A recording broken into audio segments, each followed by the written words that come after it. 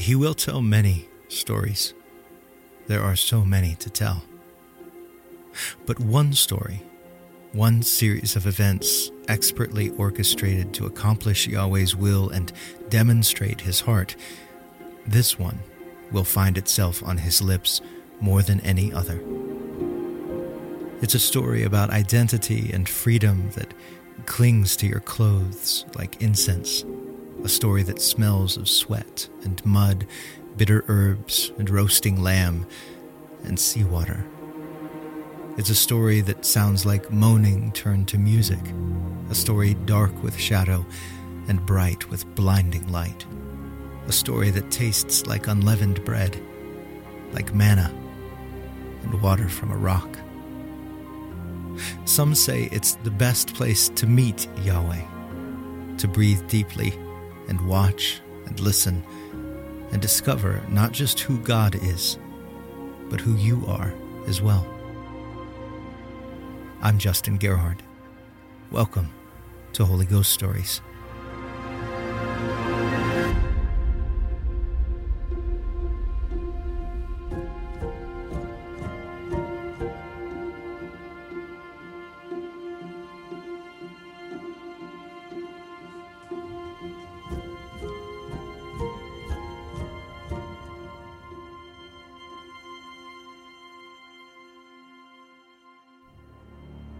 Screams echo through the streets, breaking the spell of the evening's silence. A sweating woman winces, grabs her midwife's hand, pushes again. The pain is immense and familiar. She's felt it twice before. It radiates from her middle, down through her legs, up into her neck. Uterus, stomach, thighs, toes, and fists, every part of her contracts, responding to the need of her struggling son. He cannot remain where he is. She must deliver him. More screams, muffled though. She mustn't be too loud. More pushing, more resistance. Amram fights back the fear as his wife's cries explode from the next room as he listens to her straining atop the birthing stool, tiptoeing on the edge of death. Finally, the baby crowns. A mottled crimson orb passes through fluid-lined walls, darkness to light. The midwife places a cylinder of wood between the woman's teeth. Jochebed clenches her jaw, sucks air past the stick, pushes once more, grunting, growling, pleading, and then breath. An infant's cry, the reflex response to the initial discomfort of a new home. Proof of life. The midwife smiles. Amram sighs, relieved. Jochebed weeps joyful tears. And Moses is born.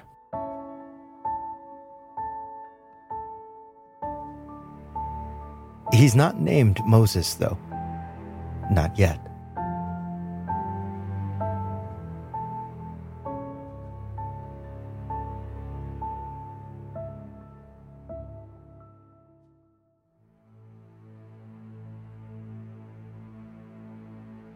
Jochebed and Amram are Levites, both of them descended from a man named Levi, who was the third son of Israel, who was the second son of Isaac, who was the second son of Abraham. Like all descendants of Israel, they live in Egypt. But Egypt is not their home. How this land came to be their dwelling place, that has something to do with Levi and everything to do with Levi's brother, Israel's 11th son, Joseph. Joseph was Israel's favorite child. Jealous of the affection their father lavished on him, Joseph's older brothers concocted a plan. First, they trapped Joseph in a pit, like an animal. But while they deliberated as to his fate, traders happened upon the pit, snatched Joseph away, and sold him as a slave to another band of traders. In time, though, and under the divine hand of fate, Joseph found himself on the banks of the Nile, commanding a kingdom as Pharaoh's second in command, a reversal only Yahweh could author. But Yahweh, God of heaven and earth, author of life and life stories, was not done writing. In a series of reversals, those jealous brothers eventually found themselves rescued by the one they'd endangered, fed during a time of famine by the one they'd intended to kill, adopted by the one they'd disowned. Reuben, Dan, Asher, Judah, Issachar, Levi, Gad, Simeon, Zebulun, Naphtali, and Benjamin came to Egypt at Joseph's invitation to escape the drought in their homeland. And aged Israel, too, skin folded like parchment, eyes tired from weeping sad and happy tears. Israel travels to Egypt as well, and the elderly, fragile father is given a home by his loving, powerful son. Things are good in Egypt. Jacob's sons and their wives have children. Those children have children, so many of them. Babies clutched and clustered in Hebrew homes like fish spawn, the expanding clan flourishing in the shade of Joseph's power, and when he dies, his legacy. The Hebrews settle in Goshen, a fabulously fertile area within the Nile River Delta with no less than 100 feet of topsoil. They farm it for the king, happily moving around to dodge the seasonal floods. They are nomads at heart. The king pays them well for their trouble, a healthy wage, a 10-day work week with 2 to 3 day weekends, 3-room apartments in the less flood-prone areas of Goshen, fresh water, food. It is a comfortable middle-class life at a time when comfortable middle-class lives are extremely hard to come by. But change follows at times heels like a restless hound, digging up what is, scratching new soil to the surface. Eventually, the echoes of Joseph's memory inside the palace walls fall silent, and a pharaoh arises who acts as though he remembers nothing of Joseph's contribution to Egypt's success. Joseph's extended family, on the other hand, the Hebrews, cannot be forgotten. Their exponential multiplication these last several generations has made them an unignorable presence in Egypt. Their vast numbers, coupled with their failure to fully assimilate, makes them a threat in this pharaoh's mind. If they were to grab for power, it would be no small problem. So, what to do? There's always genocide, but that seems a waste of a resource. Perhaps it's time to fully leverage that resource. Think of what all those people could accomplish if instead of 8-hour-a-day employees, they were 12-hour-a-day slaves. That's how you build an empire.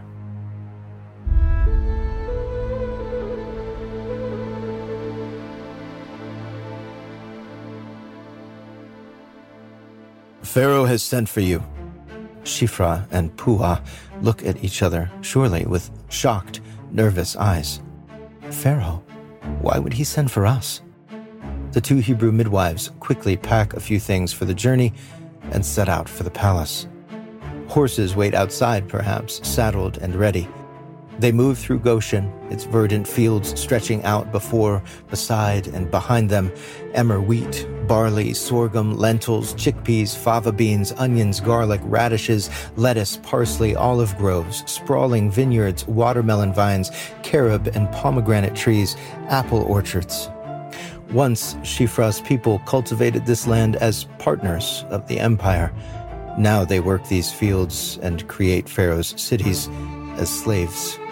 The streets and temples, terraced slopes and promenades, columns and colossi of Pithom and Ramses, it's all been built on the broken backs of Joseph's descendants, the living, breathing property of Pharaoh. A renewable resource, thanks to the Hebrews' uncanny fertility. No one knows that better than Shiphrah and Puah. Surely this summons has something to do with their work as midwives. A commendation, perhaps? They've presided over quite a season. Birth rates are incredibly high. Infant mortality is incredibly low. Would they accept thanks for providing their oppressor with a constant supply of bondservants? If the 2 midwives puzzle over this ethical quandary, they soon find they've chosen the wrong dilemma. Puah and Shiphrah enter the throne room. Pua's small frame dwarfed by the massive columns, Shifra's beauty reflected in the golden panels lining the walls. Pharaoh, his striped headdress flaring like a cobra's hood, wastes no time. When you are helping the Hebrew woman during childbirth, if you see that the baby is a boy, kill him. If it is a girl, let her live. If the dictate wasn't so shocking, the women would have heard an undercurrent of fear in Pharaoh's voice. Shifra trembles. Pua does everything she can not to exchange a horrified glance with her friend. That is all. The ride home is emotional. But by the time they get home, the two midwives have their minds made up. They will ignore Pharaoh's murderous command, come what may. The ruler of Egypt is fearsome, but God would not want this. More screams, more joyful tears, more Hebrew babies, daughters and sons. Because of their role in the community, Pua and Shifra cannot have children themselves.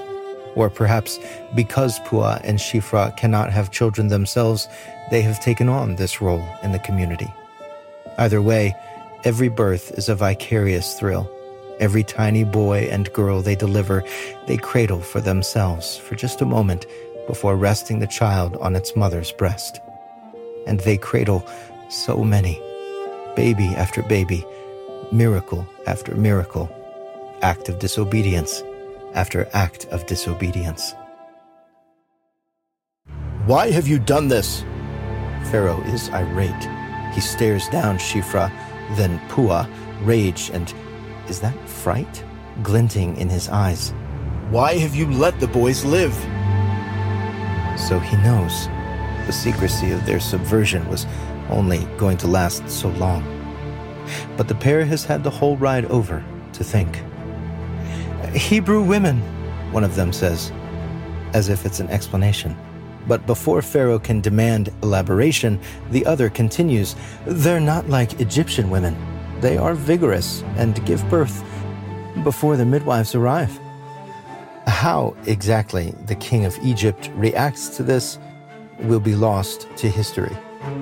But Yahweh smiles at the midwives' cheekiness and rewards their life-saving acts of insubordination. After all, these women are the beginning of the resistance, and Yahweh wants to thank them. A couple of months pass. One morning, Shifra's husband sees his beautiful wife enter the room, a grin spread across her face.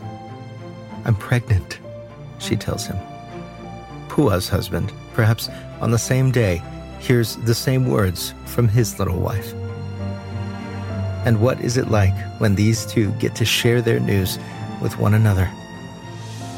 Screams, joyful tears. But Pharaoh will not be bested. He sends word to the slave masters, all of Egypt, in fact. Every Hebrew boy that is born must be thrown into the Nile.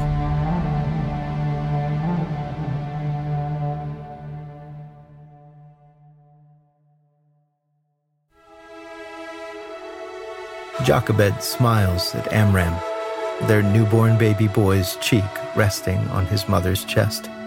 His older sister smiles at him, maternal energy pulsing in her already. His brother, 4 years old now, waits in the wings. Moses makes tiny sounds with his lips, fingers curled around his father's pinky finger.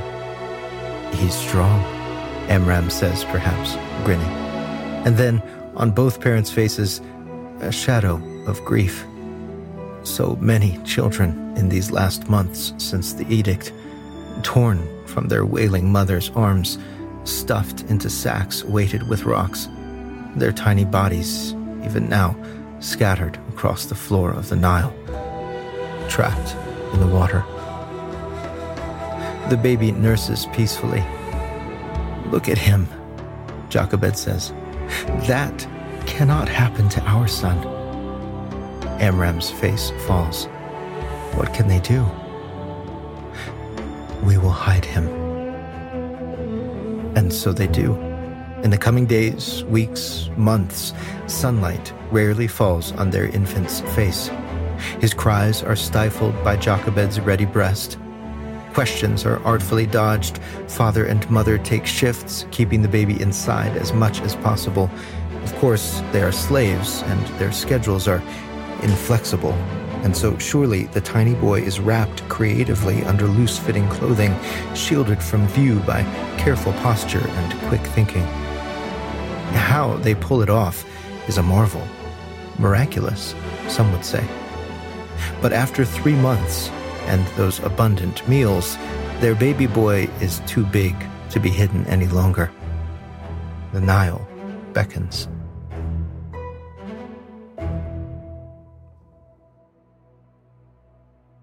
Jochebed turns the basket over slowly in her hands. The papyrus fibers are woven tightly, but not tightly enough. Amram perhaps reaches into the hearth, flickering light casting shadows on the swollen ridges crisscrossing his arms, scars from Egyptian whips. From above the fire, he draws a small clay pot and sets it before his wife, thick black liquid bubbling inside. Jochebed takes a brush, a slave's improvisation, donkey hair perhaps tied around the end of a stick. She dips her brush in the pitch and paints the papyrus black. Once the pitch has cooled, Jochebed reaches under her son's fragile body, one hand on his bottom, the other cradling his head. After a final feeding, she lifts him to her face, kisses his forehead, closes her eyes and inhales, cherishing his scent one last time. She places him in the basket and walks out the door, basket in hand. A moment later, a second figure darts out the door and follows, stealthily. It's dark, surely. Jochebed mustn't be seen, but dawn won't be long in coming. She's timed things to make sure of that. Jochebed makes her way to the river, the liquid graveyard of countless sons of Abraham, and follows the water to a very specific place. She moves down toward the bank, reeds standing straight, superabundant in the saturated soil. The baby, sleeping soundly perhaps, does not see his mother's tears. With one final kiss, Jochebed lays her child amidst the reeds. The basket bobs. He makes that sound with his tongue, sheltered in his tiny ark. Does she pray? Surely she prays. And then she turns, climbs up the bank, and walks away. Is this plan Jochebed's, or was it given to her? Regardless, it's no exaggeration to say what she's just done will change the world.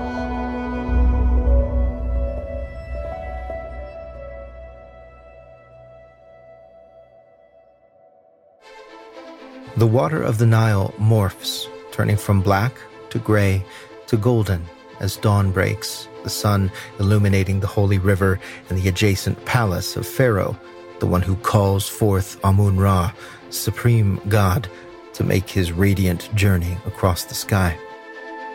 On the banks, a young woman stands while her attendants undress her and then wades into the water to bathe. The feathered residents of the Delta welcome the new day. White-breasted kingfishers, sand martins, pallid swifts, little green bee-eaters, and hoopoes sing morning songs, while quieter egrets, ibises, and spoonbills step slowly through the shallows. The young woman smiles, perhaps, remembering the stories of Ra-Horkati, the bird god with the head of a black-winged kite, born of the partnership of Amun-Ra and Horus, heaven and earth brought together as Ra's light shone on Horus's soil. She's heard these stories since before she can remember. Tales poured over her from the ever-full cup of her father, the one who mediates between the people and the gods, who staves off the chaos, bringing order and protection to the people and the land. Pharaoh himself. But suddenly her face changes. Her brow furrows and she stops moving to quiet the water. is that? Amidst the bird song, there is the unmistakable sound of a baby's cry. She calls to her attendants. Nearby, spying eyes peer from behind cover. Lips curl into a relieved smile. Pharaoh's daughter directs a servant from her vantage point in the river, the servant moving among the sea of reeds on the riverbank, following the sound of the baby's cry. Finally, a glimpse of something dark, a black basket. She lifts the lid, a tiny, screaming baby. How long has it been here? How did the jackals not find it? And who would? The servant bends down and draws the baby from the water. By this time, Pharaoh's daughter is hastily drying off. Let me see it. Hello. She reaches under its fragile body, one hand on its bottom, the other cradling its head, maternal instincts pulsing within her. She lifts it perhaps to her face, kisses its forehead, closes her eyes and inhales, cherishing its scent. Oof, but that new baby smell isn't the only odor coming from this child. She lays the infant down and removes its swaddling clothes. A boy, but he's different. She's heard of this, a practice of the slaves, circumcision, they call it. This is one of the Hebrew babies, she says. Does she know about her father's order to kill the Hebrew children? Does she have any idea she bathes in a mass grave? The waters of the Nile might as well be blood. Look at him. He'll die if I leave him here. What can I do? I could keep him, but what would I feed him? Babies need milk, and Excuse me, Your Highness. A young voice appears out of nowhere. A slave girl. Where did she? Shall I go and get one of the Hebrew women to nurse the baby for you? Did she just happen to be nearby? Pharaoh's daughter, eyebrows raised in surprise, considers the offer. How serendipitous. The gods must be smiling on her. Yes, go. The girl's lips curl into a relieved smile. She runs back to the Hebrew settlement, back to her home, and tells her mother everything. Jochebed beams.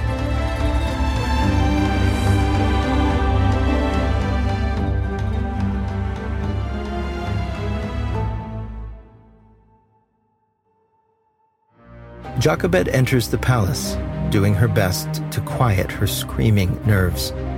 Hopefully she won't suspect. Take this baby and nurse him for me, Pharaoh's daughter says to her. As the princess places the child in Jochebed's arms, she adds, I will pay you.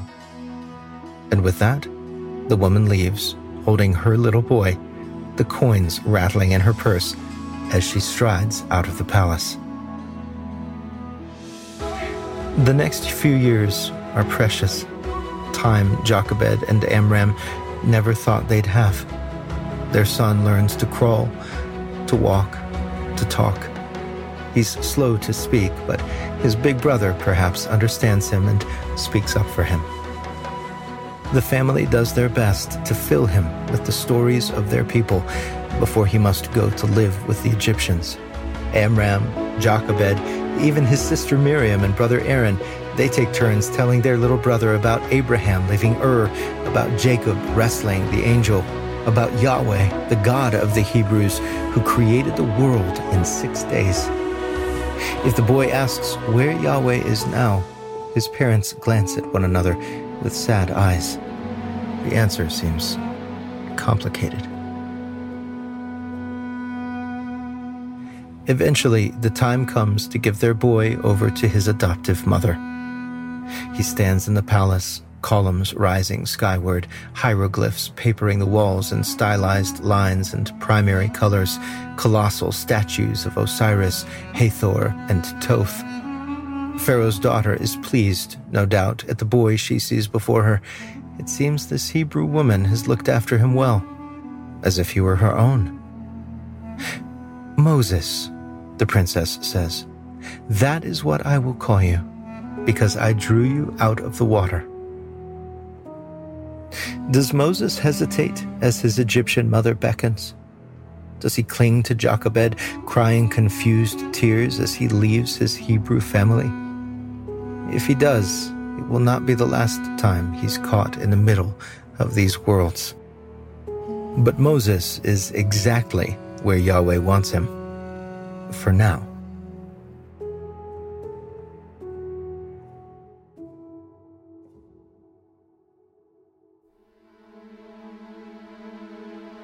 The house is quieter without Moses in it.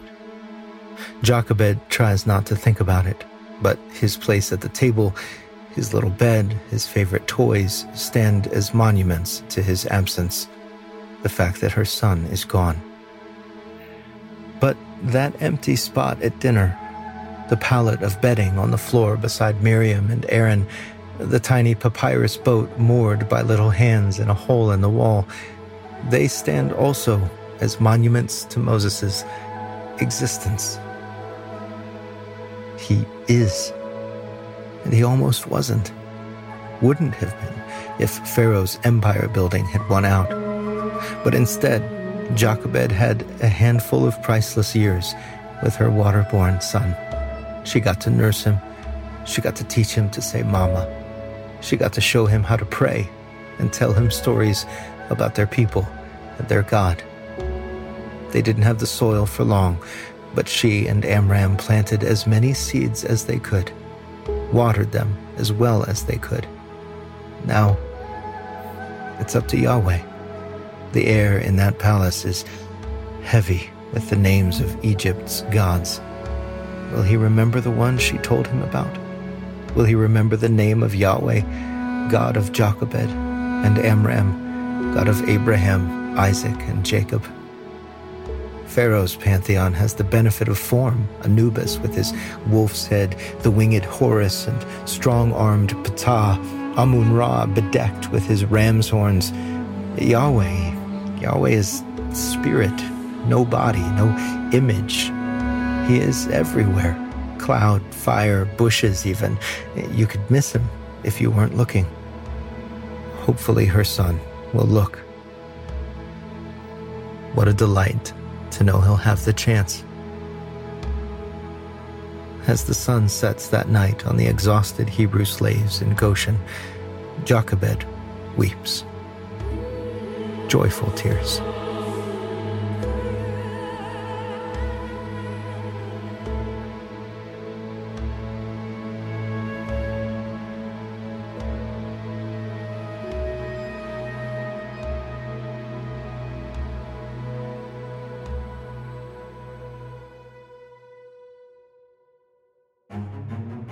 A shovel strikes the sand, thousands of grains torn from one another by iron will.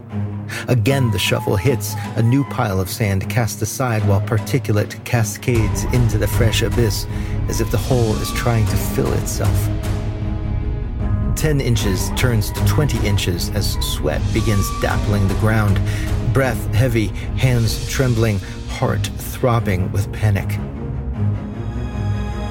Beside the widening wound in the earth, a corpse lies motionless. A man, dead eyes staring in shock, sprawled limbs limp, his body kept warm now only by the beating sun. Shovels full of sand fly onto a growing pile in rhythm. Another. Finally, shaking fingers reach under the dead man's body, one hand under his knees, the other cradling his head. The murderer lifts, drops the body in the hole, closes his eyes, and inhales. Acid tears now spilling down his cheeks. A 40-year-old Moses, son of Jochebed and Amram and Pharaoh's daughter, scrapes sand onto his victim's face, fills the hole, and staggers away. What has he done?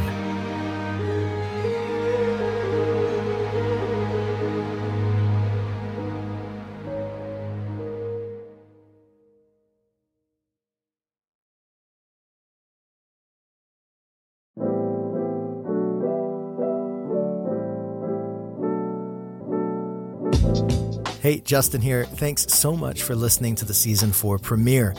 This season is a departure for Holy Ghost Stories in that we're devoting all 10 episodes to a sequential telling of the Exodus with a completely original score by the incredible Kendall Ramsour. If you're new, welcome. We love stories around here, and we love the God who's so very good at writing them. Now, if you'd like to see some fascinating discoveries from my Season 4 research trip to Egypt, I publish some fun behind-the-scenes info alongside every episode of Holy Ghost Stories in an email I send every couple of weeks. You'll also hear about Holy Ghost Stories live shows and other stuff I'm working on. It's called The Latest, and you can sign up at the link in the show notes or at holyghoststories.org. Make sure you're following Holy Ghost Stories on Instagram as well. I just posted a batch of amazing finds from my trip to the National Museum of Egyptian Civilizations in Cairo over there on Instagram. You should check it out. Oh, and if you're listening to this on Monday, the 9th of January, the day the episode drops, you have until midnight tonight to enter to win a trip for two to the Metropolitan Museum of Art in New York City. This is real. I'm sending one of you guys and a friend to check out their incredible collection of Egyptian art. It's the perfect companion to this season of Holy Ghost Stories. And don't you think you could do with a weekend away? There are a couple of fun runner-up prizes as well. Head to Instagram, search Holy Ghost Stories, and check it out. Finally, a huge thanks to every single one of you who have contributed financially to make this season possible. I cannot believe the way you've come alongside me to enable this audacious project. Speaking of which, episode 1 has been brought to you by the generous contributions of Stephen and Lori Bridges, alongside our heroic patrons on Patreon, including the Raconteurs: Rachel, Valerie, Travis, Steve, Shannon, Kara, Dawn, Catherine, Jean-Paul, Brenda, Tiffany, Sarah Beth, Stephanie, Vicenta, Cheyenne, Boo, Helen, Debbie, Scott and Susan, Derek, Maddie, Eric, John, Ricky, Mark, Kimmy, Stephen, Patrick, Liz, Stevens, Terry, Nelwyn, Julie, Aaron, Jamie, Stephen, Bill and Trina, Jessica, Ken, Alyssa, Sloan, and Jamie. You guys, well, we could not be doing this without you. So for me and everyone listening around the world, thanks. If you want to join these fine folks and be someone who helps make sure this podcast continues to exist, head to holyghoststories.org and click Give. Holy Ghost Stories is a production of Hazefire Studios. Our composer is Kendall Ramsour. Our sound engineer is Joel Dolly. Manuscript editing by J.L. Gerhardt. Research, writing, narration, and direction by me, Justin Gerhardt. Till next time.